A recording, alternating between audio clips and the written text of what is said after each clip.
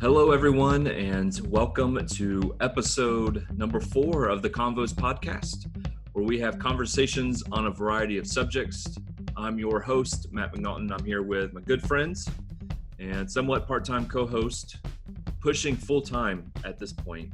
I'm here with Ben Beck. Ben, how are you doing today? Pretty good. All right, so you have a good 4th of July weekend? Yeah, I mean, I slept through the fireworks, so I think that's a win. You could tell no one was going out because the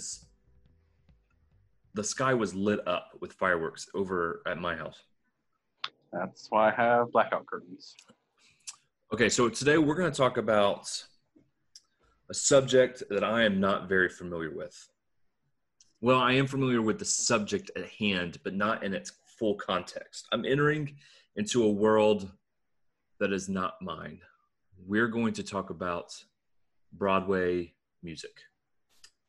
I already feel like I've said that wrong. So I am sports oriented. I've never been to a play or a Broadway show on my own desire, unless it was a high school field trip where they made me go. All right. That's my experience in the Broadway world. Your experience is a little different. So give us like a brief overview of your musical background in this particular field. Yeah, so I grew up in a small town, but for what it was worth, we actually had a pretty good fine arts program. And so even though it was still high school quality, like we really did put on some really good shows. So when I was 13, I had started playing piano at 8. And at 13, I got asked to play as part of the pit orchestra for the high school's production of Peter Pan. And that show, what I did in that show was really kind of unique for me because it was like the sound effects. So I was like the sound of the wind blowing open the door when Peter flies through. And then I was the voice of Tinkerbell, which is actually a written out part, which is really interesting. And so anyway, it was just this really, really like magical thing that happened. And from that point, I've probably been a part of a production, or I've probably done 2 to 3 productions a year since I was 13. At this point, I do it professionally now, music direct, play in the pit. I've directed a little bit of community theater and a little bit of regional theater. So I'm not necessarily Broadway level, but as far as knowledge of different shows and how theaters work and working at different theaters, it's been a part of my life for most of my life.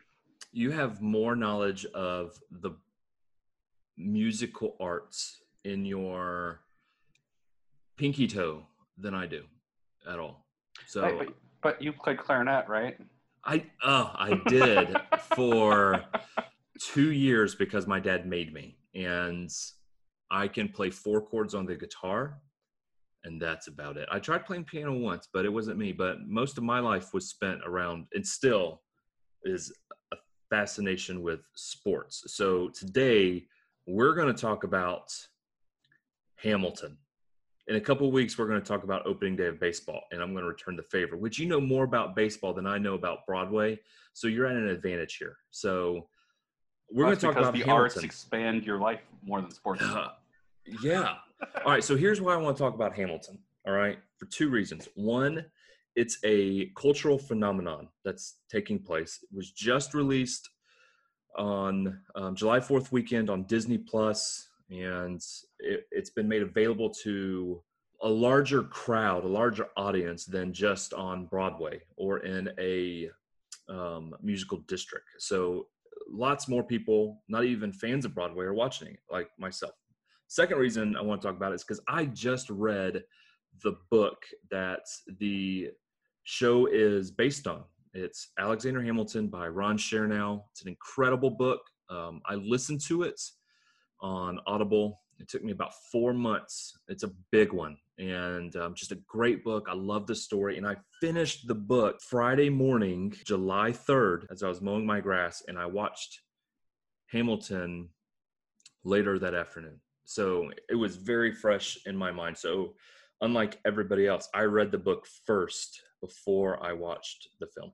So you would say you were in the room where it happened? I am. Well done. Well done. So I don't want to miss my shot and take the opportunity and let's talk about Hamilton. Okay, so give us a brief historical or a brief a brief description of how the show was created, who created it, the important facts of the show to help us set the context of the conversation. Yeah, so Lin-Manuel Miranda, who people might recognize that name from, he had done In the Heights a few years before Hamilton, which was sort of his big breakout moment. He had also done some of the music for Moana. He's also in the newer Mary Poppins movie. I don't remember what it's called, but anyway, he's a current face in the music world. He had read or started reading the book, and just in his mind saw how well it could be adapted into a stage play. Yeah. And over the course of several years, he worked with the author of that biography in developing the show. What's really interesting is that he wrote the book, he wrote the lyrics, he wrote the music, which on Broadway, that is very much not the norm. Which is incredible. Exactly, right. Incredible. Yeah, usually you have a lyricist, and a composer and a person who's writing the book. Sometimes the composer and the lyricist are the same, or a lot of times there's lots of like famous Broadway duos, Rodgers and Hammerstein, Lerner and Lowe, Ahrens and Flaherty, right? There's some of these people that creatively have worked together on a lot of different projects, but as far as shows that have been like solely or 99% the work of one person, you've got like Jonathan Larson, who did Rent. You've got Rupert Holmes, who did Mystery of Edwin Drood, which is based off of a Mark Twain book that was never finished.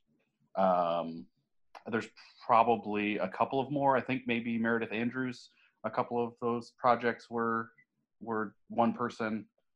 But it's Mel Brooks Mel Brooks is just an incredible force in the arts world. But that's, 5, 6 at the most. Yeah. When you think about how many different shows there are, it's an incredible feat. Because that's when, as I'm preparing to watch the film adaptation, I was blown away when I found out that he wrote all the music for it. It's incredible. And so I text you, I'm 7 minutes into this. I'm out of the scene where Lin-Manuel comes out and just says, "My name is Alexander Hamilton." I'm after that song, and it segues right into another song. And I text you and I said, is it all singing? Because I was not prepared for that. I was fully expecting some dialogue, and I knew right away I've gotten into something I didn't expect. So I go into this film, I'm only interested in it because I've just read the book. And it's also extremely popular. I am not at all excited about listening to music for 2 hours and 40 minutes. Like, I was not prepared for that physically, mentally, emotionally, all of it. But after about 15 minutes, I was hooked because and knowing that he wrote the lyrics to it and how it told the story of Alexander Hamilton in a way that you get the whole narrative was incredible, absolutely incredible. And I was mesmerized. Yeah. So the story, if you're not familiar with this, it's a true story. Most of this show is based on historical facts. Alexander Hamilton is a founding father. He was born in the Caribbean, or Caribbean, depend on how you pronounce that. He heads to King's College, and he's an orphan. So his father left young age, mother died when he was young. He's got some brothers, but doesn't really know them. So he doesn't have a family and falls in love with the idea of freedom and the revolution. Becomes a founding father, works alongside Washington, becomes Washington's the first Secretary of the Treasury, ends up being on our $10 bill, helps establish a lot of the principles of our country, and he ends up dying in a duel with Aaron Burr. So just an incredible, fascinating story of his life. Okay, so you saw the show in person, Yes. not Yeah. with this cast, but you saw it on Broadway. Right. Yeah. I went up a couple summers ago with a group of friends, and we went and saw Waitress and Hamilton. But I don't think anyone from the original cast at that point was still playing. Not that it matters, but Do you because I think? had. Oh, go ahead. Oh, I was just gonna say I had listened to the original Broadway cast recording when it came out, and like I enjoyed it, but I was like, meh. Like I get it, but it's just not. I get it, and I don't. Like I understand why people like it or whatever. But then after seeing it, I was like, okay, so I understand the hype now from people who have seen it. Like I still don't think the cast recording is everything people made it out to be, although I mean it did have a lot of success, but seeing it makes a huge difference. Do you think the film adaptation captures the magic, I guess, for lack of a better word, of the Oh show? yeah, I mean yeah, it's interesting. It's always nice to have a filmed stage version. The one thing that I noticed right away is, which when I went back and looked up some information after, it made a lot of sense. Like, because you hear the audience clapping and laughing a little bit and doing different things, having reactions, but when Lin-Manuel comes out, there's no way the audience didn't erupt. Which Yeah. I figured out later. I was like, oh, they did some filming without an audience, so that, and then just kind of spliced it together, which makes a whole lot of sense. But as far as, I mean, it's neat watching a filmed version because you get to see things from different vantage points. Whereas when you go to see it live in person, it's your seat, and you get to see. That all being said, with a show like Hamilton, you're not really missing much because the set is always so open, and there's not like, there's not sightline issues that play into the experience as a live audience member. What I think really, again, I am no expert by any means, but what I think really made the story just come to life was the lighting and the musical score. So it's all hip hop. So, I mean, how it just moved the story along without hardly any dialogue. There's some spoken word. Yeah, there's a little bit of dialogue like between Philip and the two girls as he's. Yeah.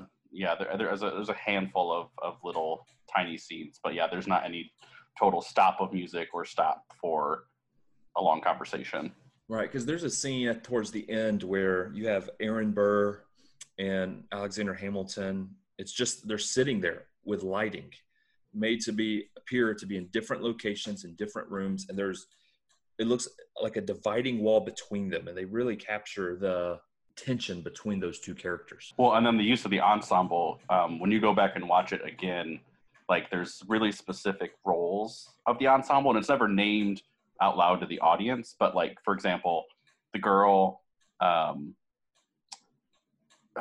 don't know how to describe her. She's the one that takes the bullets across. Oh yeah. So yeah. her character, I don't remember the exact name, but she's basically death because she's the first person you see die at the very beginning of the show. The first death on stage is her. She's the one that flirts with Philip right before he goes to the duel. She's the one that takes the bullets. Like, she's like doing the death things throughout the whole show. Oh, see, that's fascinating. Right. And so knowing that now will change the way you look at it, but that's how well crafted the whole show is. And that's why the storytelling is so tight, because it's every little detail has been thought through. Yeah. Yeah. What was your favorite musical score? The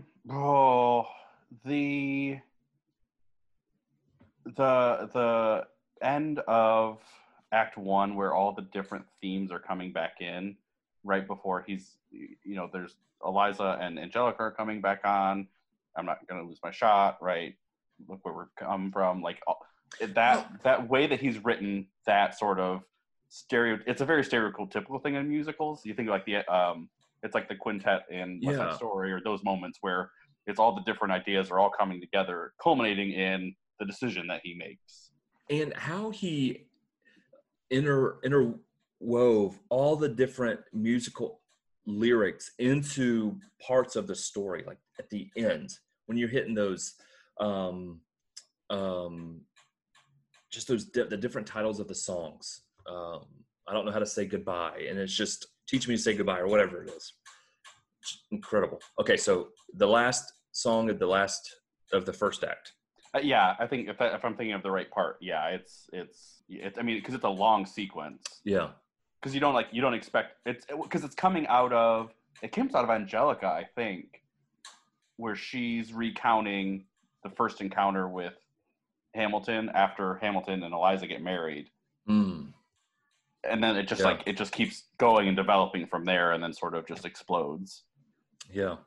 I have two. I can't decide which one I like better. And I went back and watched both of them because I'm not sure. I can't decide if I like all of King George III's singing or Thomas Jefferson when he comes back from France, because both the lyrics of the music are just great. But then both of those actors captured what I think the personalities of those historical men. Like I see King George III being a little bit of a whiny brat who thinks he's very pompous, thinks he's just great.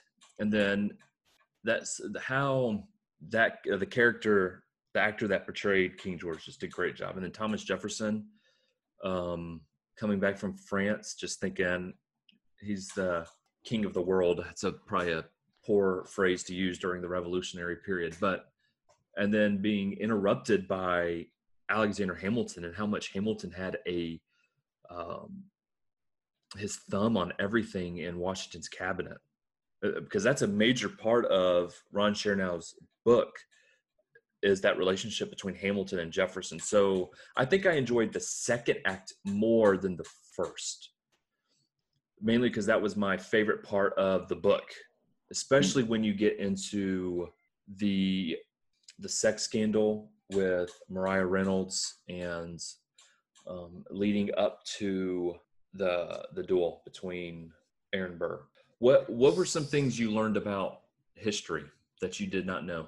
Can I go back? Go back. Can I go back one? So would you like your mind to be blown a little bit? Okay. Do you know what Disney character King Philip or King George was? That actor? No, I'm not even going to try to guess. He's Kristoff. From Frozen? Yep, Jonathan Groff. Oh, I only know that because of my children. Man, he was so good. Just how he comes out.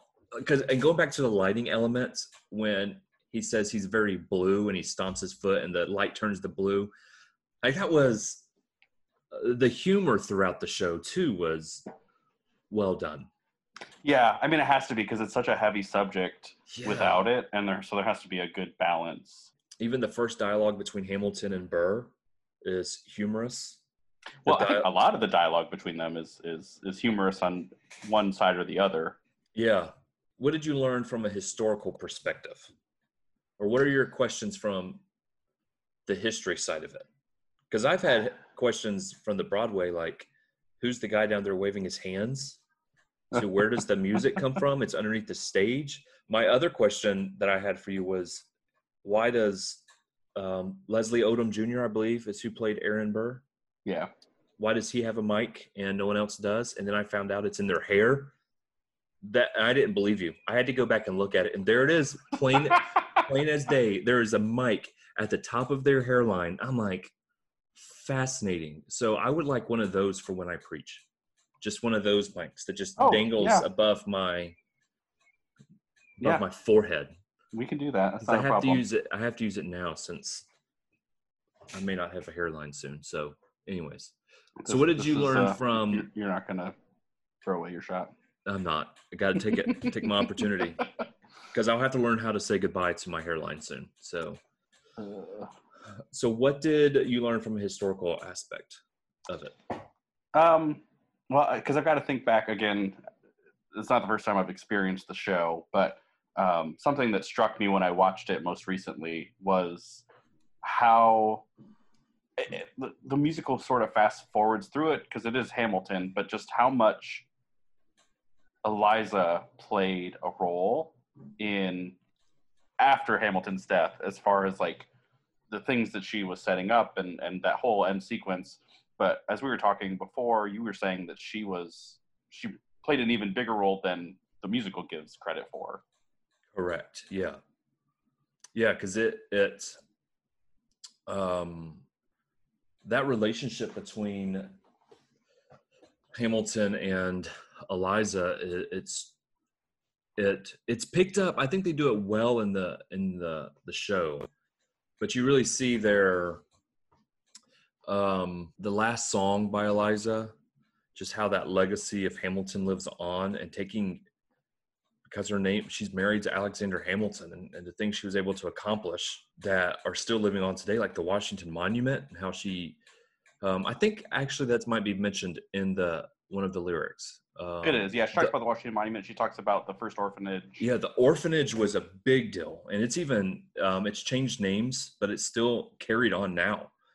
The first privately owned orphanage in our country, I believe. She was a woman of faith. That's not really picked up in the show, but how Alexander Hamilton, even writing to her, his last letter draws on, like, I know the creator of the universe will guide you through this if something were to happen to him. So he was very much in appreciation of her faith, and you see that throughout, and how she was forgiving. So he wrote that before he went to the duel? Is that he wrote a letter to her before the duel. I think it was common practice. You write a letter just in case. Mm-hmm. And I believe it was given to your second, the one that was trying to negotiate to end the duel, which you can learn in the song, the 10 Duel Commandments. So it's fascinating how they even talked about that, because that was such a big deal, because there was a lot of should we do this, should we not do this, is it a big deal? And really, you never were supposed to shoot anybody. You were the coward if you shot someone.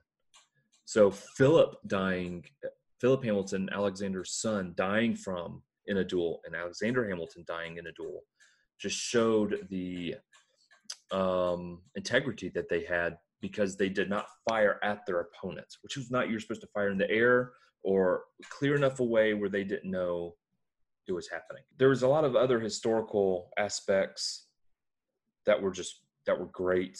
How Alexander Hamilton really struggled being an orphan.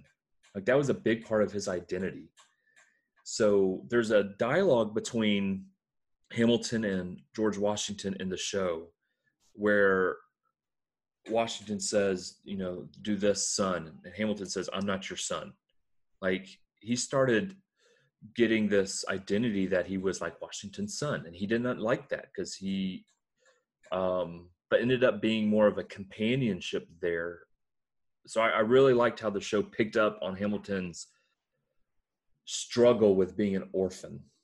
I really think the epilogue of the show with Eliza, and how she, it becomes his champion after his death, and she starts doing all these things that I didn't realize were, between the first orphanage and the Washington Monument and all these things. Like, I didn't know that at all, and that came from Alexander Hamilton by proxy, because of Eliza's efforts for his legacy. Yeah, she was really committed to carrying on his legacy throughout the rest of her life. I mean, he died in his late 40s, and she lived until she was 97, which is really unheard of at the time. So she was able to help people connect to him who weren't even born at the time, and help that legacy live on, and really that the founding father figure that he is, and really elevate it. So much so that after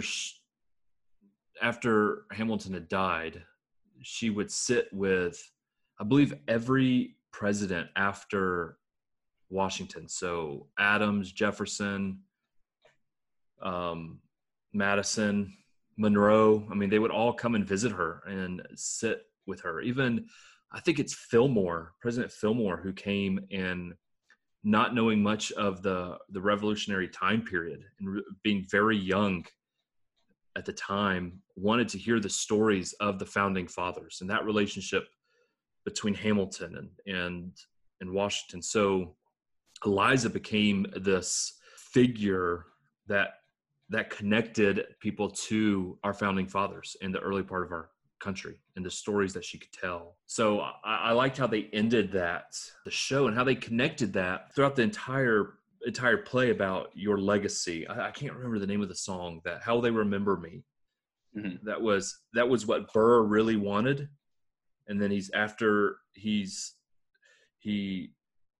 shoots Hamilton. He even says, now I'm known as the guy that shot Hamilton. That's what I'm known for. He wanted to be, he didn't see the world big enough for the two of them. And then you see how Jefferson and Madison, Monroe, and even how they changed their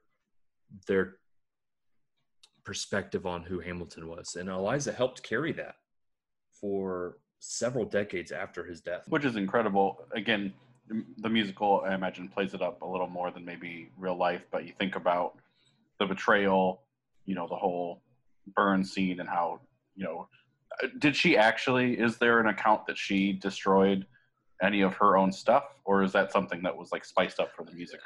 I'm not sure. I can't remember, because that storyline is probably my favorite storyline of the book, where he's conned into this affair.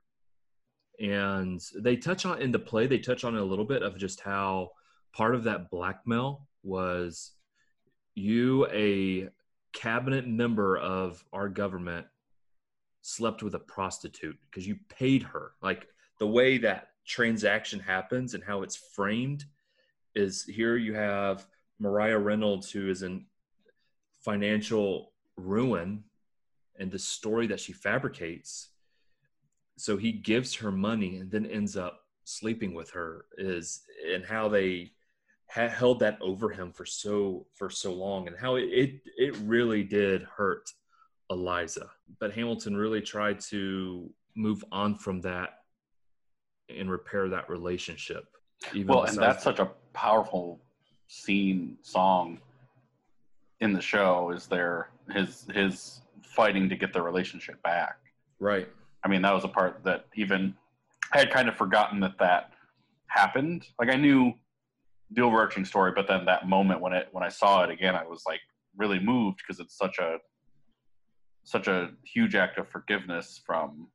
History either says he was very promiscuous, but other accounts say he was not. I think he was, maybe as he was younger.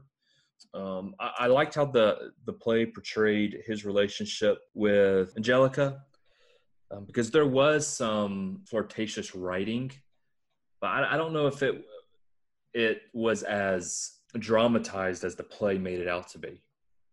Because right. Well, which again, from a musical perspective, it's so interesting for her to come back, and he thinks that she's coming back to support him. She's like, no, I'm here for my sister. Yeah.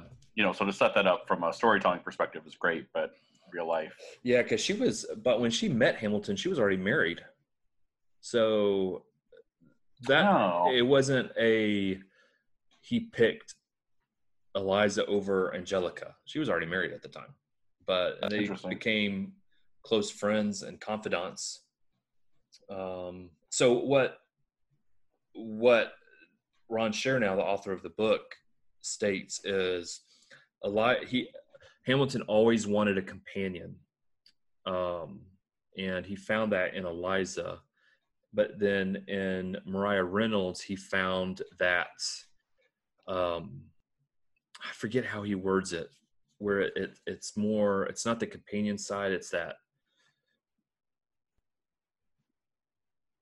the forbidden side of a relationship. And it's the impetus of the, like, you'll never be satisfied, right? That lyric, that whole concept. Right.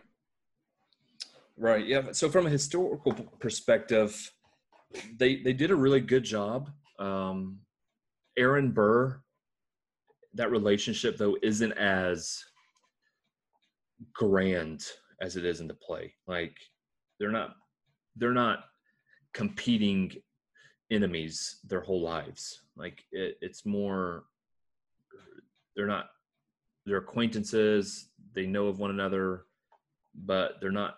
There's not that back and forth like you see in the play.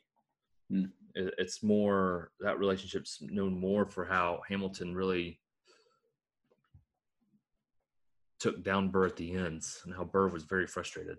So, and he was vice president. What's crazy is Burr was vice president of the United States at the time of the duel, and he was removed from office because of the duel. Jefferson was angry about it, and because he shot him. So, and there's that whole account of how he even said like, hey, he wore his glasses, so he's aiming to shoot at me.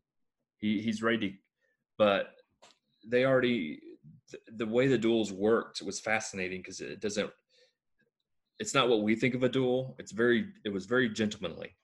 You go, you have this duel, you fire in the air, and then it's over and it's peaceful again. You weren't supposed to fire at someone. And they were starting to Hamilton hated them and only did it because it's just part of the culture and didn't think it would amount to anything. But there's always this, well, I could get shot, So I did like how the ending of it was very dramatic when it comes down to that. Because you do wonder, I think Hamilton, he may run for president, but I think the affair looms large over his life too much for him to run. So yeah, Burr wasn't as much of a protagonist as the show made him out to be. But King George, man, that's exactly who I think he was. Like, even when Adams is elected president, and that whole bit where they laugh because Adams they laughed at him. He was short. He was not one of the guys, and he hated his role as vice president because he just thought it's just a title. We don't really do anything. So from a historical perspective, I really enjoyed it, and how you get parts of the Declaration of Independence worded throughout all the lyrics was really neat. Mm-hmm. It was really neat. So it was well well even done. Like I knew the name, like the Federalist Papers, but when they were saying how that came about and how much Hamilton had to do with those, I thought that was interesting too. Yeah, and what's interesting is the parallels between that time period and today about Hamilton did not trust media at all. I mean, this is stuff you're learning from the book, but he didn't trust the media. He ended up, but then he would use the media to, like, he came up with a pseudonym and wrote slandering words, I believe, against Jefferson. And everybody's like, well, it's clearly Hamilton because he writes the same way as the Federalist paper. They weren't shocked, but it's really neat to see that much of what we see in our country today was seen during this time period. But at the same time, how they worked together for the American experiment and making it work was just really incredible. One thing they did pick up in the play or show or musical, whatever you want to call it, that I really enjoyed about the book is Hamilton knew that Washington had to be the first president. They needed that respective figure. So Hamilton is really a behind the scenes guy much of his life. So Washington needed to be president because people will support him 100% because they love him. So they support him. But Hamilton wanted him to be president for life. So he also knew that we're setting precedent for future generations. And so the things that Washington did and the things that Congress did, they're going to be doing years from now. Mm-hmm. So Hamilton was aware of that. So when Washington tells Hamilton that he's stepping down, Hamilton's like, you're going to mess this whole thing up. But Hamilton went around and came back on it and said, this is good precedent. Did he also actually end up writing Washington's speech? I don't know. I'd have to go back and look. Okay, because that's just an interesting tidbit there. I mean, it's a great theatrical transition as Hamilton's reading the letter, and then it turns into Washington reading it. Yeah, but again, that could be a dramatic effect, or if that's what really happened. I mean, we know that Hamilton was a prolific writer. Right. How they portrayed all the different characters based on what we know as from history. They did a great job of just Hamilton's very in the details, very much involved, wants to play a role, wants to have a seat at the table. Because he's the American dream story, the rags to riches story. And how Christopher Jackson, who portrayed Washington, and just very a powerful man, and just even his facial expressions and how he's very serious. This is a big deal. And Jefferson, I love how they snuck in that brief glimpse to Sally Hemings in Jefferson's. She brings him the letter from the president. I'm like, well done. Those little tidbits of history were great. And you get those different personalities that were well done. Lafayette, Madison, Lafayette's so good. Very statesman. So it's interesting. I think I would have enjoyed more of the, and it was probably about the same, just more. And you can only do so much in 2 hours and 40 minutes, though. The relationship between Hamilton and Madison, and how there was much more. You see a lot of Hamilton and Jefferson in the play, but it was Hamilton and Madison. They wrote the Federalist Papers together for the longest time. They worked in tandem, and then they had just some differing opinions and went their separate ways. So I really enjoyed it. I plan on watching it again because it was just well done. It had my attention the whole time. Be a great educational tool for anybody that wants to learn about the early founding fathers. Yeah, I feel like it's rare. A lot of, not even just musicals, but anything that's sort of based on a true story or based on a historical account. It seems like this show does a really good job of capturing the truth rather than trying to sell a product that's interesting. Just telling the actual story in an interesting way, right, is just as effective, if not more so. Right. Yeah. Now I need Lin-Manuel to do one on Ron Chernow's book on grants, and I will go and watch that one live 10 years from now, because all the books I've read by Ron Chernow, Hamilton, Washington, Grant, have just been incredible. So definitely read the book or listen to it, and you'll get more of that backstory. And if you haven't watched the show, it's on Disney Plus.